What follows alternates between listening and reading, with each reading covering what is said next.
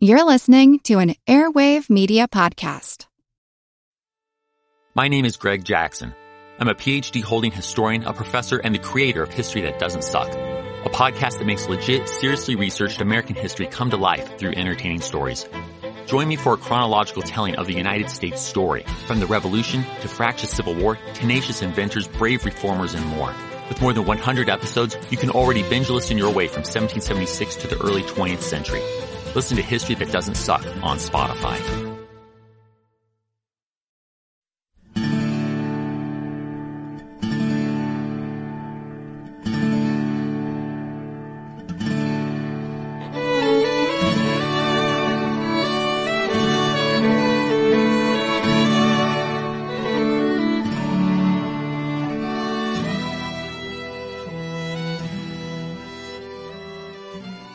Hey everyone, thanks for tuning in to episode number 161 of our Civil War podcast. I'm Rich. And I'm Tracy. Hello y'all. Welcome to the podcast. We're going to jump right back into the action at the Battle of Gaines' Mill, which took place on Friday, June 27th, 1862. As y'all recall, when we left off last time, George McClellan was hunkered down at his headquarters south of the Chickahominy, while north of the river, Fitzjohn Porter's reinforced 5th Corps, facing west and north, was defending Bosun's Swamp. When we left off last time, Robert E. Lee was trying to get all of his units into the battle in order to break through the Union line before darkness put an end to the fighting. After Dick Ewell's 3 brigades plunged into the fight, Stonewall Jackson sent for his other 3 divisions to have them move directly into the battle and engage the enemy. But Jackson chose to entrust this task to his quartermaster, Major John Harmon, rather than send a regular courier or staff officer. When Harmon encountered William H. Whiting, whose division was first on the road, Harmon made such a mess of the message that Whiting chose to stay put until someone came along with intelligible orders. Fortunately, the Reverend Dabney had watched Harmon ride off and was convinced the quartermaster would bungle things, so Dabney waited only a few minutes before riding off himself on his own initiative. Coming upon Whiting, who explained that he hadn't been able to make heads or tails of Harmon's message, Dabney quickly filled him in on Jackson's true orders, and Whiting set his division in motion at once. This shows that maybe the Reverend Dabney wasn't entirely useless as Jackson's chief of staff, after all. As Whiting marched in the direction of Gaines'S Mill, he was uncertain where to put his men in, since it looked as if the entire mile-long sector needed help. Sometime after 5 p.m., though, Whiting met Lee on the Telegraph Road, and Lee told him where he wanted him to go in, to the right of A.P. Hill's troops, toward the left center of the Union line. As Whiting put his brigades in line, John B. Hood on the left and Evander Law on the right, he ended up bridging much of the gap that had opened up between the divisions of A.P. Hill to the north and James Longstreet to the south. We mentioned last time that when Longstreet was about to kick off his attack against the Union line, he saw part of Jackson's command to the north launching an assault. Those troops were the brigades of Law and Hood, and when Longstreet decided to attack at the same time, it led, finally, to the day's first reasonably concentrated assault by the Confederates. But it was nearly 7 o'clock, and daylight was fading fast.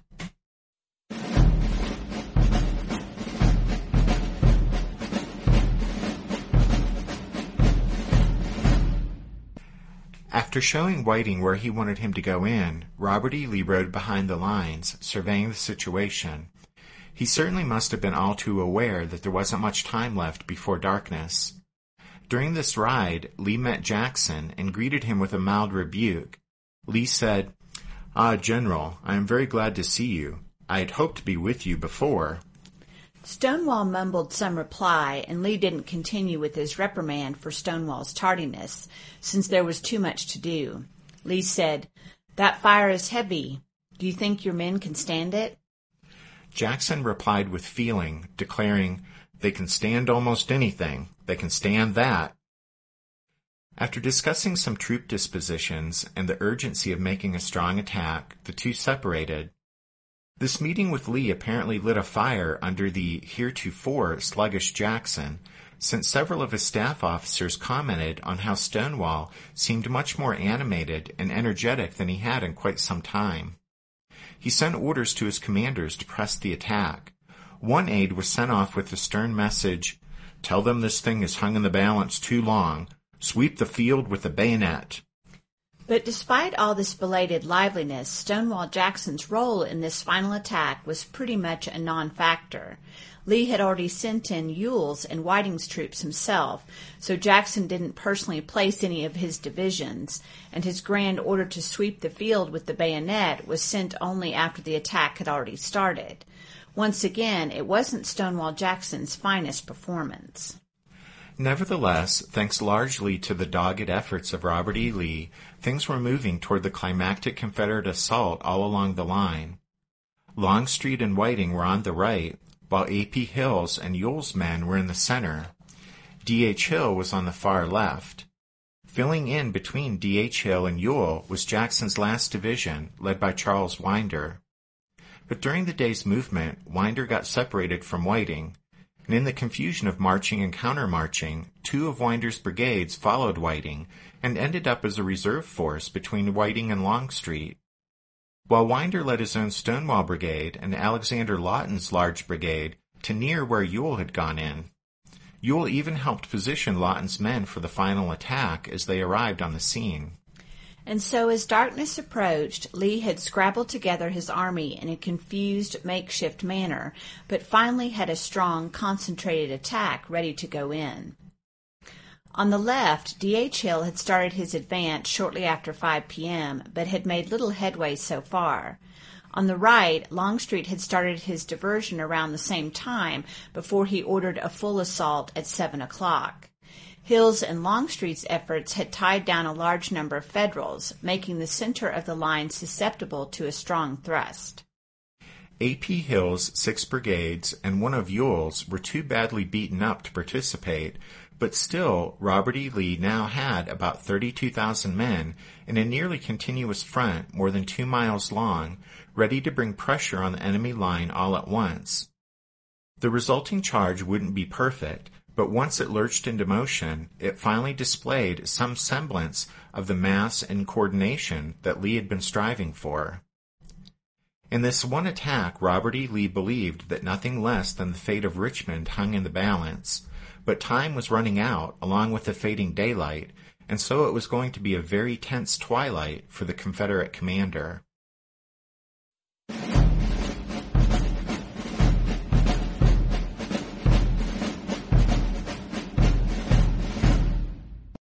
Over across the way, on the other side of Bosun's Swamp, the situation late in the day was every bit as tense for Fitzjohn Porter.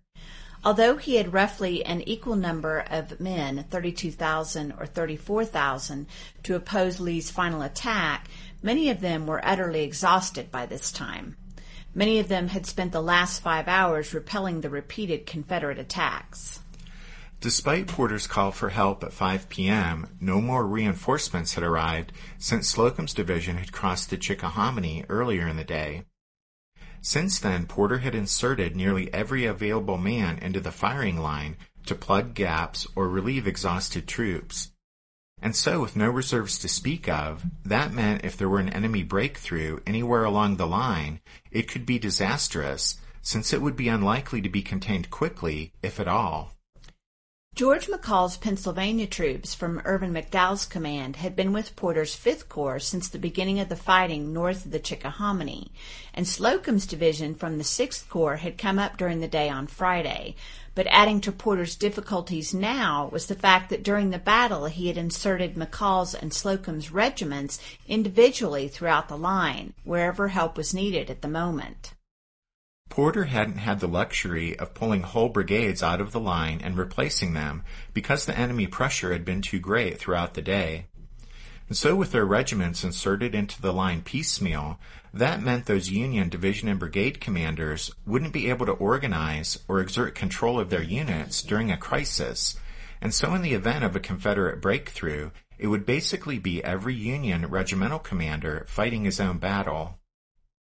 Looking at the Federal dispositions at 7 p.m., On his right, Porter could count on George Sykes' division of regulars, consisting of the brigades of Robert C. Buchanan, Charles S. Lovell, and Gouverneur K. Warren. They would have some help from Joseph J. Bartlett's brigade from Slocum's division.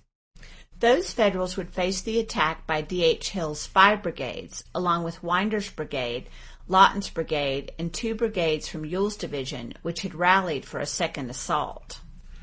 To Sykes' left was George Morrell's division, comprising the brigades of Charles Griffin, John Martindale, and Daniel Butterfield.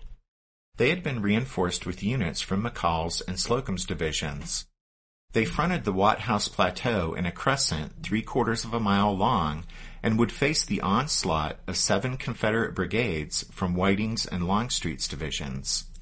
While Butterfield's section of the Union line on the far left had been relatively quiet, Martindale and Griffin had already faced A.P. Hill's multiple tenacious assaults and had been under long-range artillery fire continuously ever since. Whiting's division of rebels would test their ability to endure and hold on. As 7 p.m. approached and the yelling and firing and noise of battle grew into a continuous roar, every Union officer and soldier manning the line behind Bosun's Swamp knew that this was the final stand of the day and that the possible survival of the Army of the Potomac depended on it.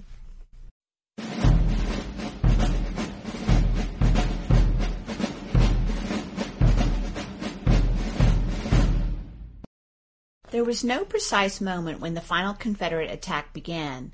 There was no signal that sent 32,000 screaming rebels forward. What came to be the final charge of the Battle of Gaines' Mill was really just the continuation of the Confederate attacks throughout the day. As Ewell's attack ground to a halt after 5 p.m.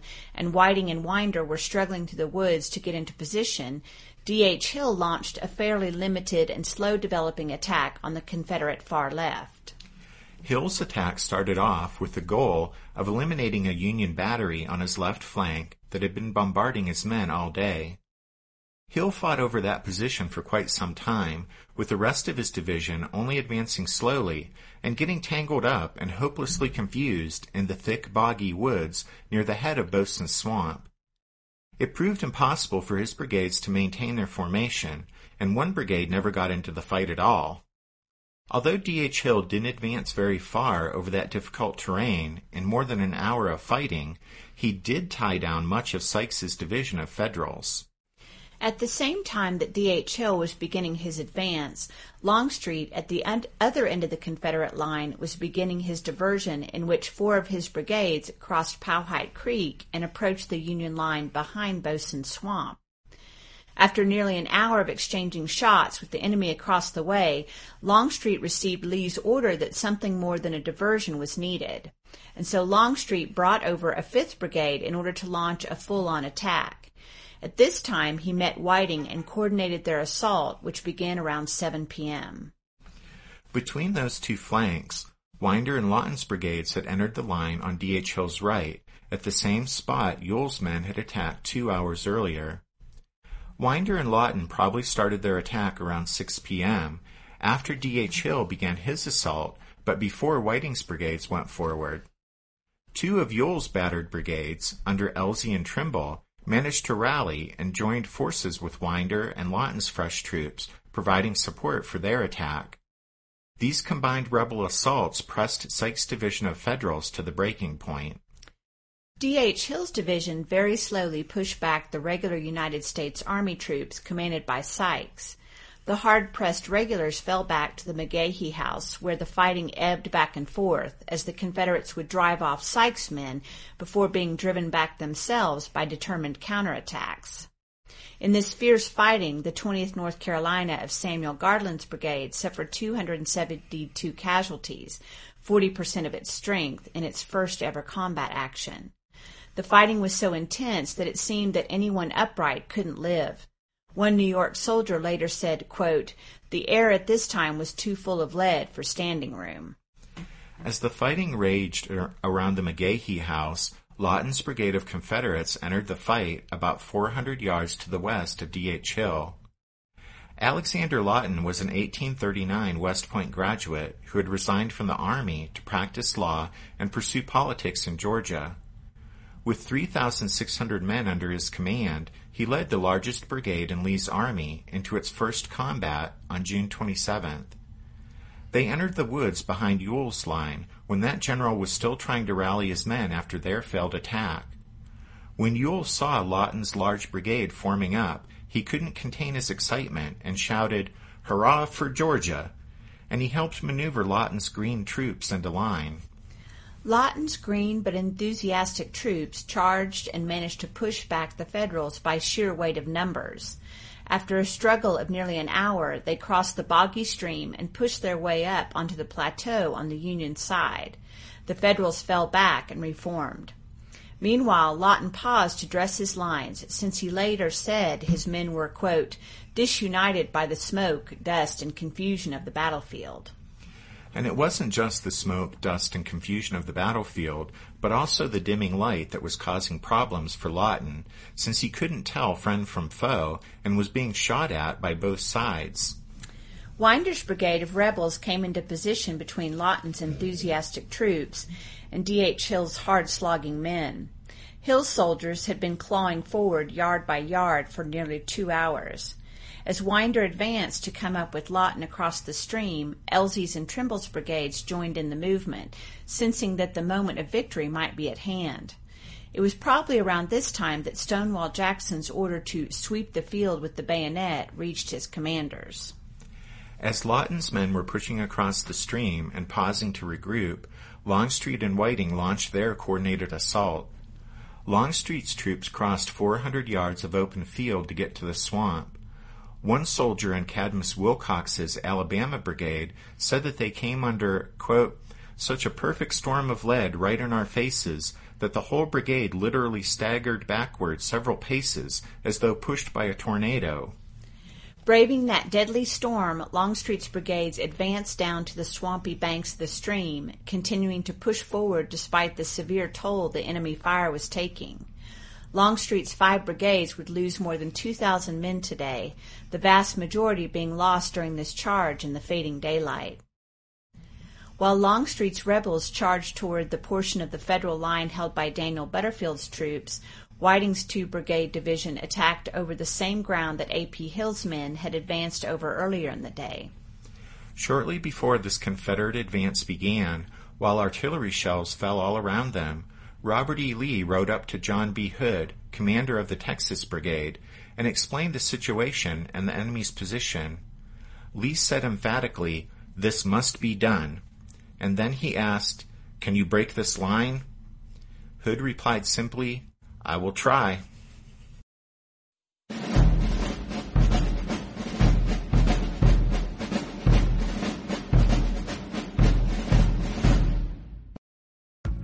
All you need is a few minutes to start your day off with something historic when you listen to the This Day in History podcast.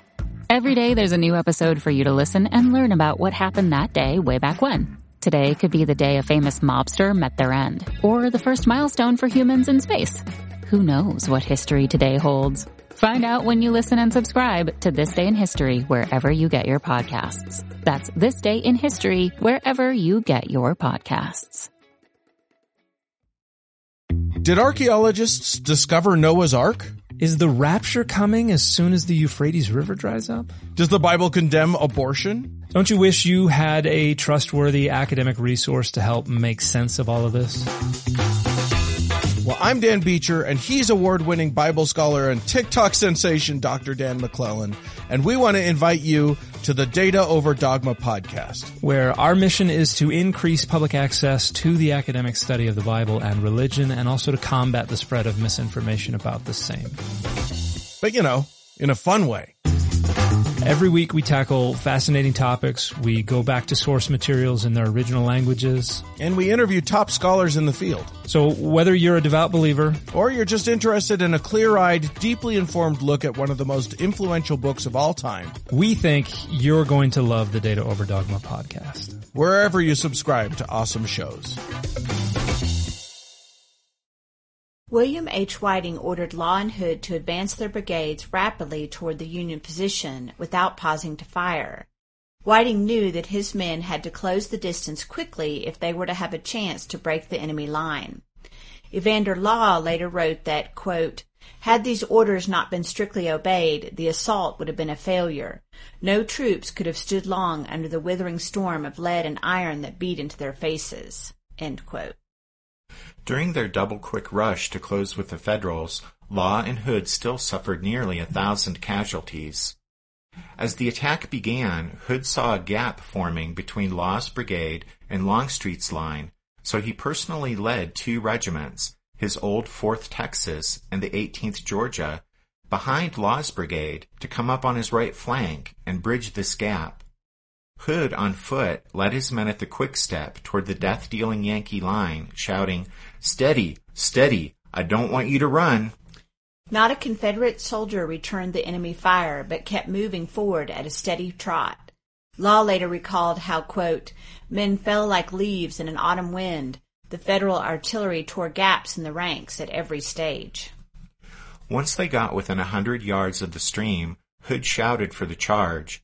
The men raised the rebel yell and crashed into the Federals' first line at about the same time that Longstreet's troops splashed through the water, also yelling at the top of their lungs. One of Longstreet's men later remembered how those 7 brigades of screaming Confederate soldiers, quote, "sounded like 40,000 wildcats." After hours of nearly constant fighting, Lee's army finally broke through the Union position behind Bosun's Swamp. Unable to stem the onrushing tide of rebels, the Union soldiers of Martindale's brigade broke first and raced up the hill to their rear when the enemy got within 10 paces of their line. As they retreated, they carried the second line of defenders with them. Hood's men now let loose with the volley they had been holding, and the crash of musketry caused enormous damage to the retreating Yankees. Longstreet's men, particularly those led by Cadmus Wilcox, broke through Butterfield's lines at almost exactly the same moment. In fact, after the war, Hood would admit to Wilcox that his men had probably reached the Union artillery on the crest before Hood's men, suggesting that Wilcox's breakthrough may have occurred moments before Hood's. In reality, it's impossible to know which Confederate unit broke through the Union line first, although that didn't deter the rivals from claiming credit afterward. D.H. Hill was finally able to force the battered Union troops of Sykes' division to retreat from their position around the McGahey house. He later admitted, quote, "I have always believed this the first break in the Federal line," end quote.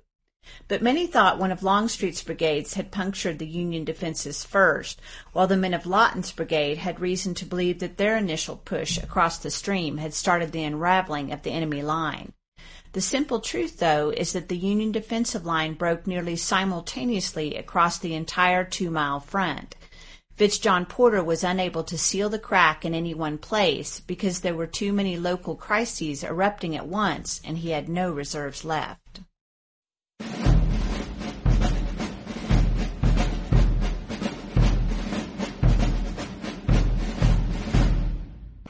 Once the Union retreat began, it didn't manifest itself the same way all over the field. Some units fell back grudgingly and in good order, while others panicked and fled in haste across the plateau's fields toward the Chickahominy. Sykes' regulars conducted a fighting retreat that kept their pursuers in check until it was too dark to pursue further. However, other units fled so quickly that their neighbors were cut off. 2 regiments of George Taylor's brigade of Slocum's division were surrounded and nearly 1,000 men captured, and large pockets of Federals all along the line, particularly on the Union left, at the site of Hood's breakthrough, suffered a similar fate. Once they set the enemy infantry to retreating, the Confederate soldiers went after the Union artillery that had been tormenting them all afternoon. Sitting at the top of the rise, at the forward edge of the plateau, the Federal guns switched to canister as the rebel troops came within point-blank range.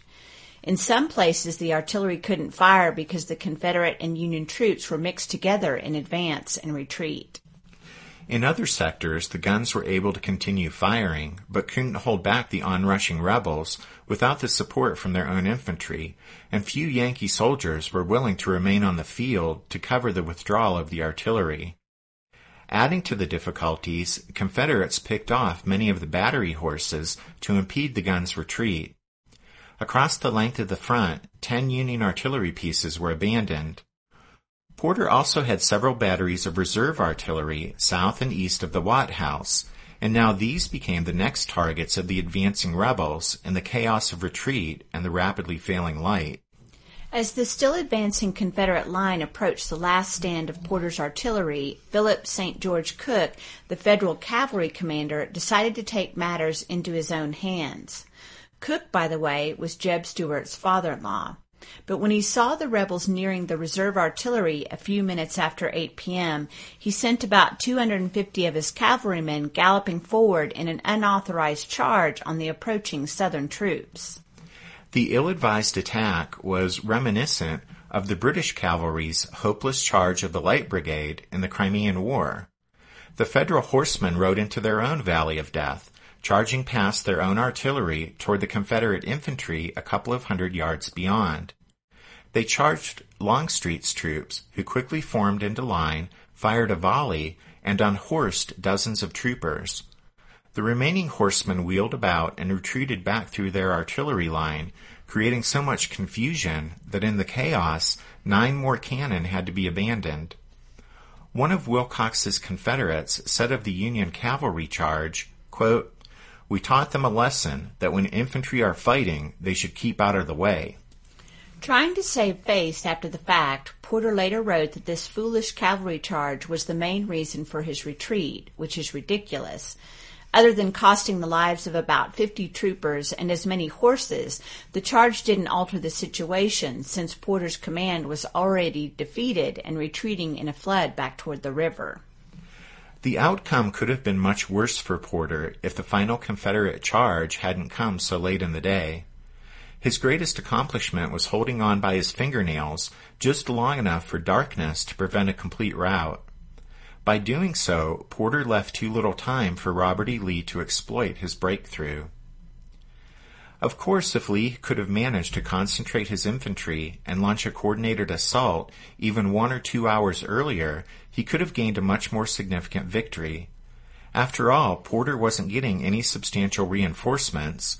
Only 2 brigades from Edwin Sumner's 6th Corps were sent by McClellan late in the day, and they didn't arrive on the scene until nearly 8 p.m., when all they could do was try to force their way through the retreating Union troops and serve as Porter's rear guard.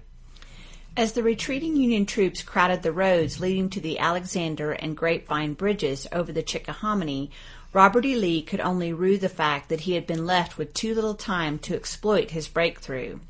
Even 2 more hours of daylight very probably would have meant the destruction of a substantial part of McClellan's army.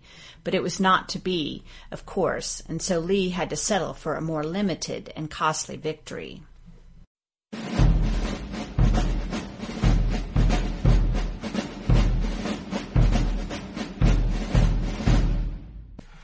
Ultimately, the Confederate victory honors went to Hood's brigade, particularly to his 4th Texas Infantry Regiment, for breaking through Porter's line.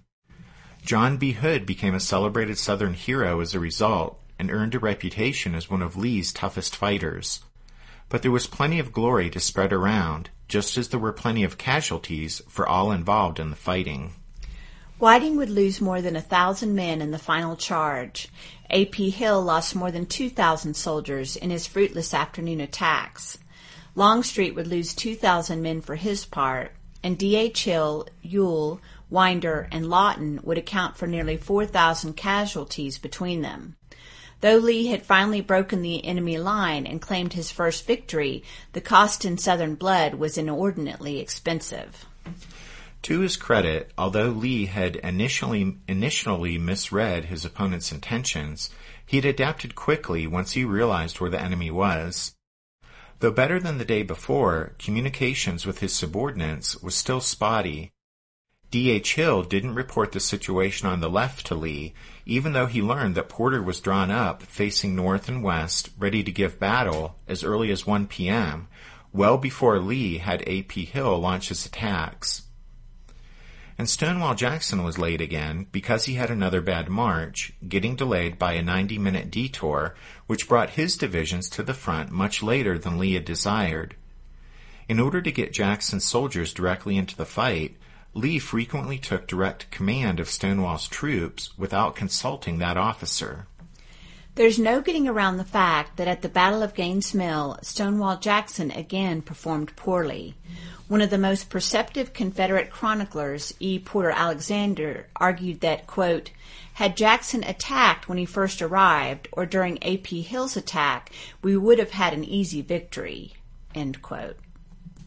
Stonewall was probably not only thrown off stride by his misguided march, but also seemed unsure of how to exercise professional judgment and personal initiative on the battlefield when he was under Robert E. Lee's command. He arrived at the front at 3 p.m., but seemed unable to grasp what was happening and showed a dogged determination to stick to Lee's original orders, even when it became obvious that they no longer applied because there was no Union flank to attack. As it was, in preparation for the final Confederate assault, each of Jackson's divisions came on the field and went into battle with very little and often not any direction from Jackson himself. It took Lee a long time to mass his troops, even after he realized how the situation had changed, with the Union line behind Bosun's Swamp instead of Powhite Creek. A.P. Hill fought alone from 2:30 to around 4 p.m., because Lee sent him into the attack, assuming that Jackson and D.H. Hill would be in place and follow the lead, but Lee didn't seek out Jackson until after A.P. Hill was fully committed. Given the confusion surrounding Stonewall the day before, on Friday Lee should have probably sent his trusted aide, Walter Taylor, to make sure Stonewall and D.H. Hill were in position and ready to step off before he sent in A.P. Hill. Yet despite his missteps, Lee, through his personal control of the battle, managed to finally get a massed and loosely coordinated assault to occur in the late evening, just in time to drive the enemy from the field. At Gaines's Mill, Lee managed to keep a tighter leash on his division commanders, which was already an improvement from the debacle at Mechanicsville 24 hours earlier.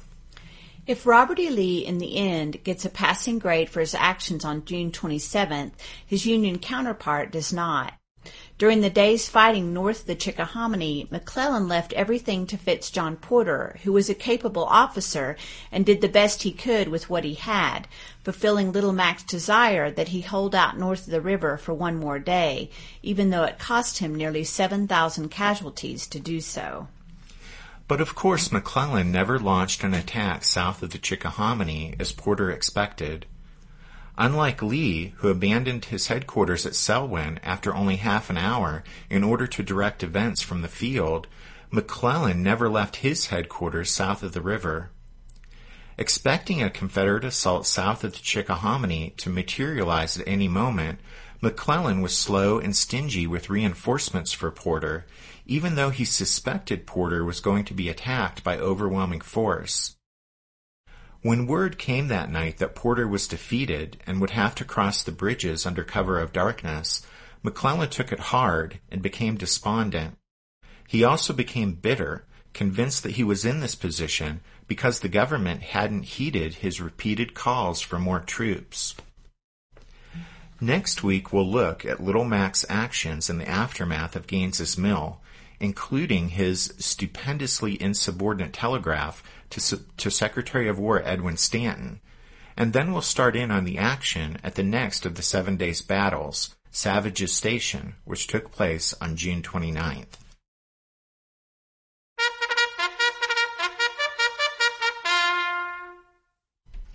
That means it's time for this episode's book recommendation, and our recommendation this time is The Richmond Campaign of 1862, The Peninsula and the 7 Days, edited by Gary W. Gallagher.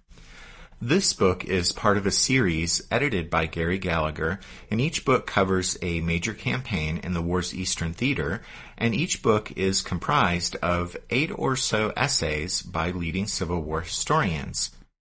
Each essay focuses in on one aspect of the campaign and explores it in detail.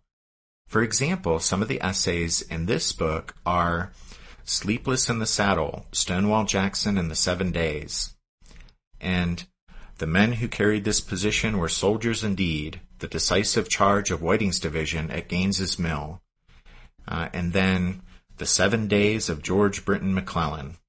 And there are a handful of other essays too, so it's good stuff for those of you wanting to explore this campaign in more detail.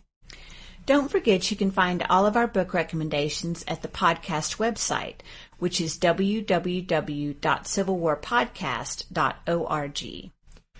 You can always listen to any episode of the podcast directly from the website, or it's available on Google Play and on iTunes. And speaking of iTunes, thanks to all of you who still continue to give us those great 5-star reviews. We've been doing this for well over 3 years now, but it still brings a smile to our faces when we read the great things that you guys say about the show. So thanks. And we also wanted to say thank you for the encouraging messages we receive on Facebook or on Twitter or on the website or by plain old email. We read each one and appreciate the kind words you share about the podcast. Well, we do read each one, but I guess around the time of my surgeries this summer, we started to slip a bit in responding to each one in a timely manner, shall we say. So if you've messaged us or emailed us or otherwise communicated with us this summer and haven't heard back from us, we do apologize. But please do keep them coming. Hearing from you really does make our day.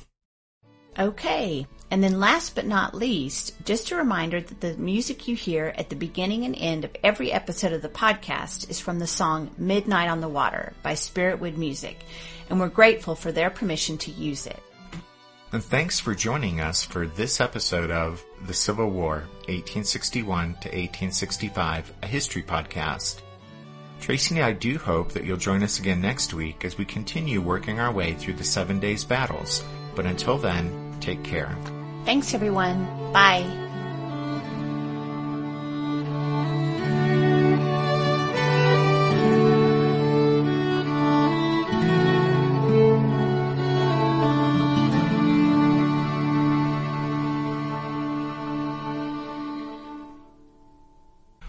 Once the Union retreat began, it didn't manifest itself the same way all over the field. Some units fell back grudgingly and in good order, while... That's the dog drinking, so we'll just pause right here.